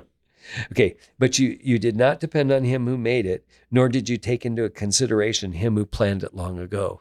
So this was God's plan from long ago, and they didn't even consider calling on God for help. Yeah. Okay, look at verse 12 now. Therefore, in that day, the Lord of hosts called you to weeping and wailing. Oh, wait, let's find out. What day are we talking about? The day of 701 when he had just said that they didn't even consider him who made it and stuff like that. So in that day, 701, the Lord of hosts called you to weeping and wailing, to shaving heads and wearing sackcloth. So what would that mean? Mourning, right? He's called them to mourn. And you would think that in 701, if God saved you, that you would actually call out to him and thank him and stuff like that. Well, that's not what happened. Yeah, look what it says. Instead, there's gaiety and gladness, killing of cattle, slaughtering of sheep, eating of meat and drinking of wine, saying, let us eat and drink, for tomorrow we may die. Wow. So instead of praising God for just saving your life, I mean, think about it. You've got the Assyrians outside. You know the Assyrians are an extremely dangerous foe. Yeah. And you're inside partying saying, well, who knows? We made it today. Yeah. We don't know if we'll make it tomorrow. It might not make it tomorrow. Yeah. So that's like blowing God off. Yeah. Yeah. Okay. Yeah. So look what he says. But the Lord of hosts revealed himself to me. Surely this iniquity will not be forgiven until you die, says the Lord of hosts. So I call this the unpardonable sin of the Old Testament. Do you know what the unpardonable sin of the New Testament is? It's blaspheming the Spirit, right? Yeah. Do you understand what that is? I've understood it to mean kind of a rejection of God. Okay. Let's go to it. Go to Matthew chapter 12. Okay. So Matthew 12:22. Then a demon-possessed man who was blind and mute was brought to Jesus, and he healed him so that the mute man spoke and saw. And all the crowds were amazed, saying, this man cannot be the son of David, can he? That's written in such a way to say, yes, he is. So they're thinking he's the son of David. Who's the son of David? Well, that's the Messiah, right? So they're saying, this guy can't be the Messiah, can he? And they think, yes, he is. Yeah. But when the Pharisees heard this, they said, this man casts out demons only by Beelzebub, the ruler of the demons. They didn't want people to think that Jesus was the Messiah, right? So they'll do everything they can to get out of it. And Jesus, knowing their thoughts, said to them, any kingdom divided against itself is laid waste, and any city or house divided against itself shall not stand. If Satan casts out Satan, he's divided against himself. How shall his kingdom stand? Well, that's pretty logical, right? Yeah. He's saying Satan's not going to cast out his own people. That doesn't make sense. Yeah. So his first argument is, this doesn't make sense. Why would you even think that this was Satan Beelzebub casting him out? Yeah. Okay. If I by Beelzebub cast out demons, by whom do your sons cast them out? See, they claim that they had Jewish exorcists that could cast out demons, and if so, who do they cast them out by? Yeah. Beelzebub too? Right. See, that's the implication, right? Yeah. Okay, for this reason, they will be your judges. So basically, he just told them two really good reasons why it can't be Satan casts out Satan. Yeah. But if I cast out demons by the Spirit of God, then the kingdom of God has come upon you. Or how can anyone enter the strong man's house and carry off his property unless he first binds the strong man, and then he can plunder his house? So he's basically saying that if I'm doing this by the power of God, then that means the kingdom of God's coming upon you, and that means that Satan is being defeated because you can't take his stuff away from him unless he first gets bound. Yeah.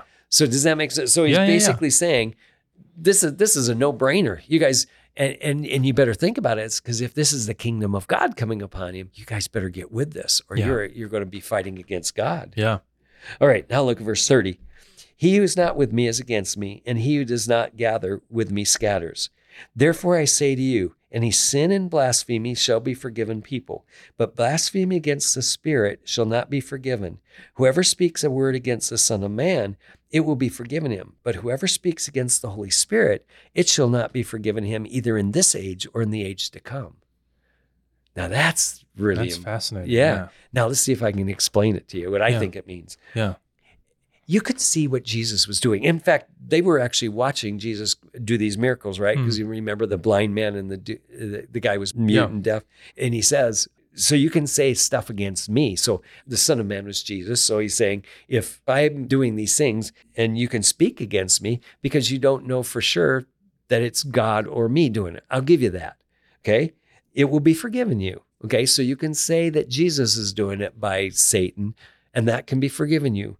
But look at here. But whoever speaks against the Holy Spirit, it shall not be forgiven him. So my understanding is that when the Spirit of God comes inside you and you know that this is of God, and then you blaspheme it and say that that's of the devil, that won't be forgiven. Well, now that makes perfect sense. Yeah. Because you don't want it forgiven, right? That inside spirit that's helping you to know this is of God. If you blaspheme that and say, no, that's of the devil, the only thing that could help you know the truth, you just blasphemed. You just said, I don't want to know that. That's of the devil. Yeah. So you've rejected the only thing that could have helped you. Yeah. Does that make sense? So here's blasphemy of the Holy Spirit. As I understand, it's an internal witness that when the Holy Spirit comes inside you and helps you to know something's true, and you blaspheme that, then there's no help for you because you just blasphemed the only thing that could have helped you. Yeah. So does that make sense? Yeah. So I think that's what he's saying here. So it's a clear rejection of inside God telling you that this is true and you're rejecting it. Yeah. Now let's put that Okay. back in the Old Testament. Okay. These guys knew very clearly that God had delivered them, right? I mean, he had just wiped out the Assyrians in 701, and they're going, let's eat and drink, for tomorrow we may die. So he's saying, you just knew clearly well that I had delivered you, and you blew me off. Yeah. You rejected that very knowledge.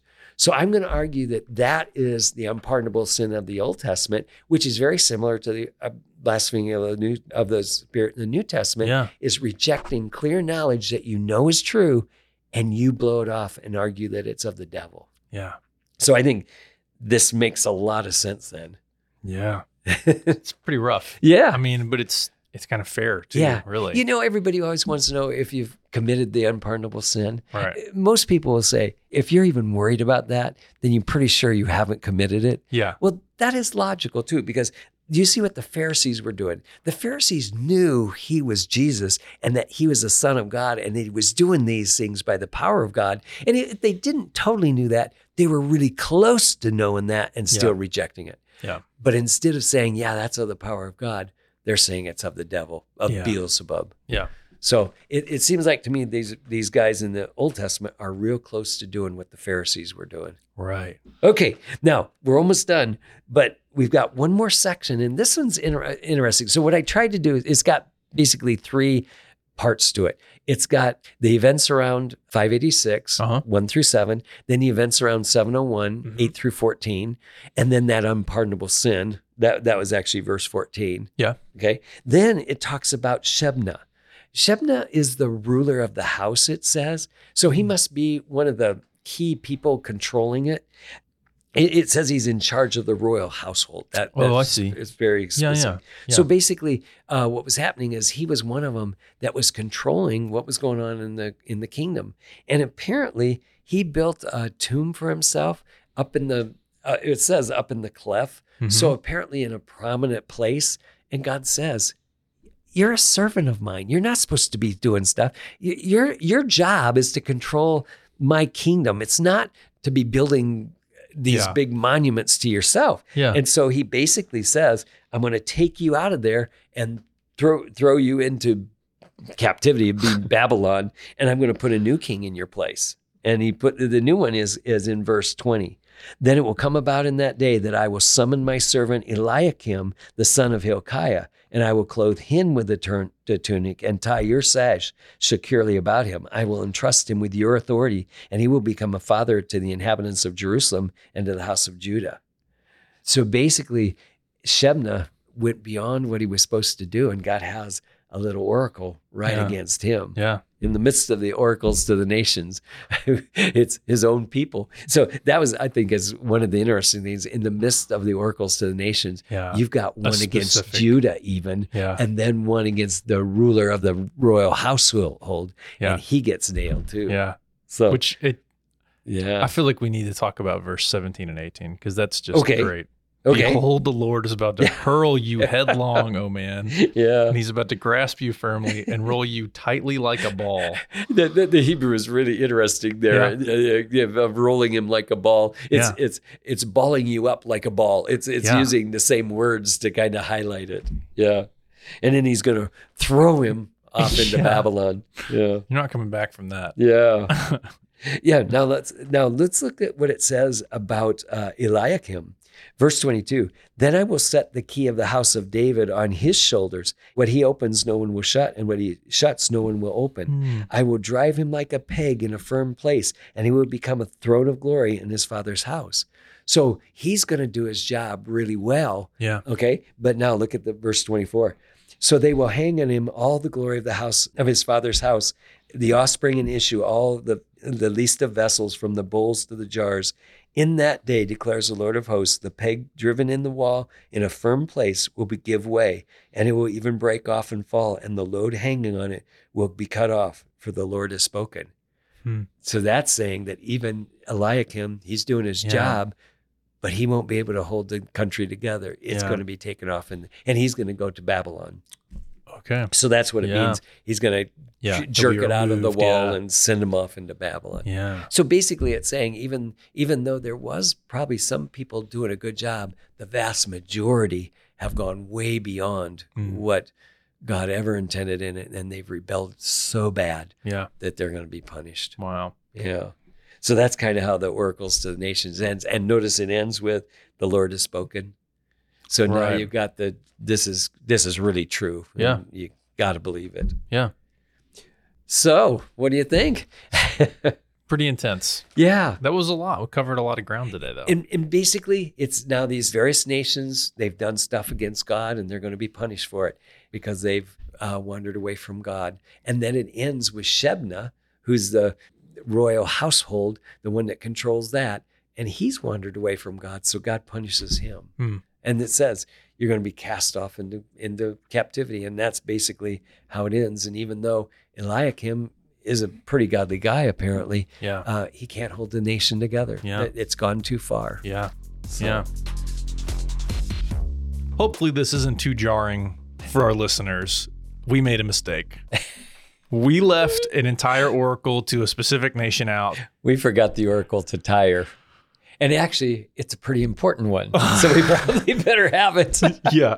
So this is chapter 23. Yep. Let's get into the oracle against Tyre. Tyre was an island, and for probably 400 years, starting at the Assyrian Empire, no one was able. They were all able to conquer the land side. The old Tyre, kind of on the mainland. Yeah, most of the countries had been able to take that part, but they could never get the island. And so for like 400 years, country after country tried to destroy the island of Tyre and couldn't until Alexander the Great came. And what he did is he took the destruction from old Tyre, that rubble and stuff, put it in the ocean all the way out to the city of Tyre, or the island of Tyre. Like a land bridge to get over. Yeah. And made it so it went all the way out to it and then conquered it. What a feat. Yeah. He was an amazing man. That's amazing. That is amazing. But actually, this passage must be describing that destruction, because it sounds like it's talking about a time when Tyre is going to be pretty much totally destroyed, and not just the land part, the main part of the country, but the part on the island seems to have been destroyed too. Wow. Because one of the words seems to hint that it's a harbor that's destroyed. Okay. So it does seem like it. Yeah. But basically, you've got just a couple passages that are really important. Verses 1-3 talk about its destruction. Okay. And remember now, Tyre is really important for the Mediterranean region because they would trade with Egypt. They would trade with the Greece Empire. They would trade with Tarshish. Remember Jonah flees to Tarshish? Yeah, I saw Tarshish a few times in here, and I was wondering why. Yeah. Why? Because it's not part of Tyre itself, but it's part of the merchant sailing routes that they went to. Yeah. And it was probably the furthest one away. It was probably, for them, it was like the end of the world. They were at it was probably over by the Cape Hope on Portugal side there probably. So basically what this oracle is about is telling us that Tyre is going to be destroyed, and all these people are weeping, like Tarshish is weeping. And the ships of Tarshish, remember, because those ones would have now meant that there's no one to trade with anymore. This is a significant economic disruption. Yeah. If you look at another one, report to them from the land of Cyprus. So Cyprus would have been another one that was really hard hit. And then be silent, you inhabitants of the coastland, you merchants of Sidon, your messengers cross the sea. So Sidon was actually closer it was in the Lebanon area. So it was closer to her. But one of them laments that Sidon wasn't able to take anywhere near the merchant and stuff like Tyre had. It laments that they couldn't multiply their success. So that's the first thing. It's talking about it falling. And then in verses 8 and 9, it says, let me just read this. Who has planned this against Tyre, the bestower of crowns, whose merchants were princesses, whose traders were the honored of the earth? The Lord of hosts has planned it to defile the pride of all the beauty, to despise all the honored of the earth. So it sounds like what he's doing is remember back in chapter 3 where it said those who would be lifted high, he was going to bring down. Right. Well, this is one of them. So he's saying that Tyre had gotten to such an extent in their pride and their arrogance and stuff like that he wanted to bring them down. And so he does. Yeah. And so who has planned it? The Lord. Now, in that day, Tyre will be forgotten for 70 years, like the days of one king. Now, notice, remember when Israel got captive and taken off to Babylon? Yeah. Remember it was for 70 years too? Right. So it's a similar kind of thing. Now, this one likens it to the days of one king. So like the idea of the authority of a king being for 70 years. Yeah. Okay, so that's it's interesting. They don't say like God destroyed Babylon or God sent Israel to Babylon for 70 years. They liken it to the time period of a king. Okay? At the end of 70 years, it will happen to Tyre as in the song of the harlot. Take up your harp, walk about the city, O forgotten harlot. Pluck the strings skillfully, sing many songs that you may be remembered. So at the end of 70 years, the Lord will visit Tyre. Then she will go back to her harlot's wages and will play harlot with all the kingdoms on the face of the earth. Her gain and her harlot's wages will be set apart to the Lord, and it will not be stored up or hoarded, but her gain will become sufficient food and choice attire for those who dwell in the presence of the Lord. So it says that unlike in the past, she was using all that money for herself. Yeah. Now that money is going to be used for God's people. Wow. Remember, Tyre was one of the people that supplied a lot of the food and the wood and stuff like that for the temple, or the stones for the temple. I don't know if you remember that, but that might be what it's getting at, that at some point it's going to be supplying God's people again, or it might be likening it to that time when it was supplying it before. Interesting. So that might be what's going on here. Yeah. But what's interesting, it's almost like a climax, because Tyre was like the epitome of the nations against God. They were doing their own thing. It talks about their princes as being like kings because they were so honored. Well, now God's going to bring them down. It's like the epitome when Tyre is like the hugest thing and God destroys it. Well, now we're going to go in very soon into the little apocalypse, which is in chapter 24. So we've got quite an interesting buildup right before of God destroying kings and nations and stuff like that. But now we're going to go into the destruction of the whole world. Wow. So that's kind of where we're going anyway. Yeah. Yeah. Well, I'm excited to get there. Well, what do you think? It was a lot. It was a lot, but I think it's, on a higher level, I think it's fascinating to kind of see how Israel, or maybe Judah more specifically in a lot of these cases, is even relating to their neighbors, all the countries they have all this history with, and how God's controlling all that and really driving it forward, Yeah. It's amazing. It was very good.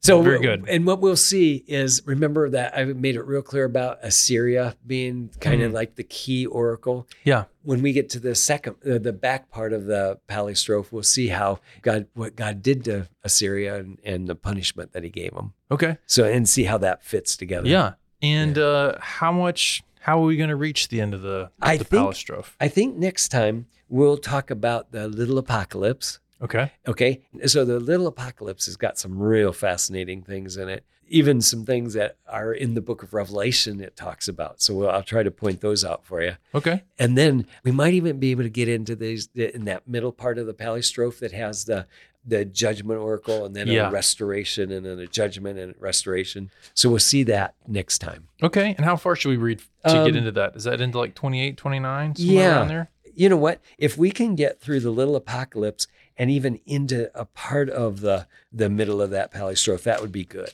Okay. So why don't we read to 30? To 30. Makes sense? Okay. We'll read to 30. All right. Very good. We covered a lot today, a whole lot, but I think it was really helpful for how we're going to approach this next really big chunk of Isaiah. So remember, everyone, do your homework. Try to get through 30 or why don't we read through 30? Okay, so let's go ahead and try to finish through Isaiah 30. Yeah, be sure you join us next time as we continue to study Isaiah.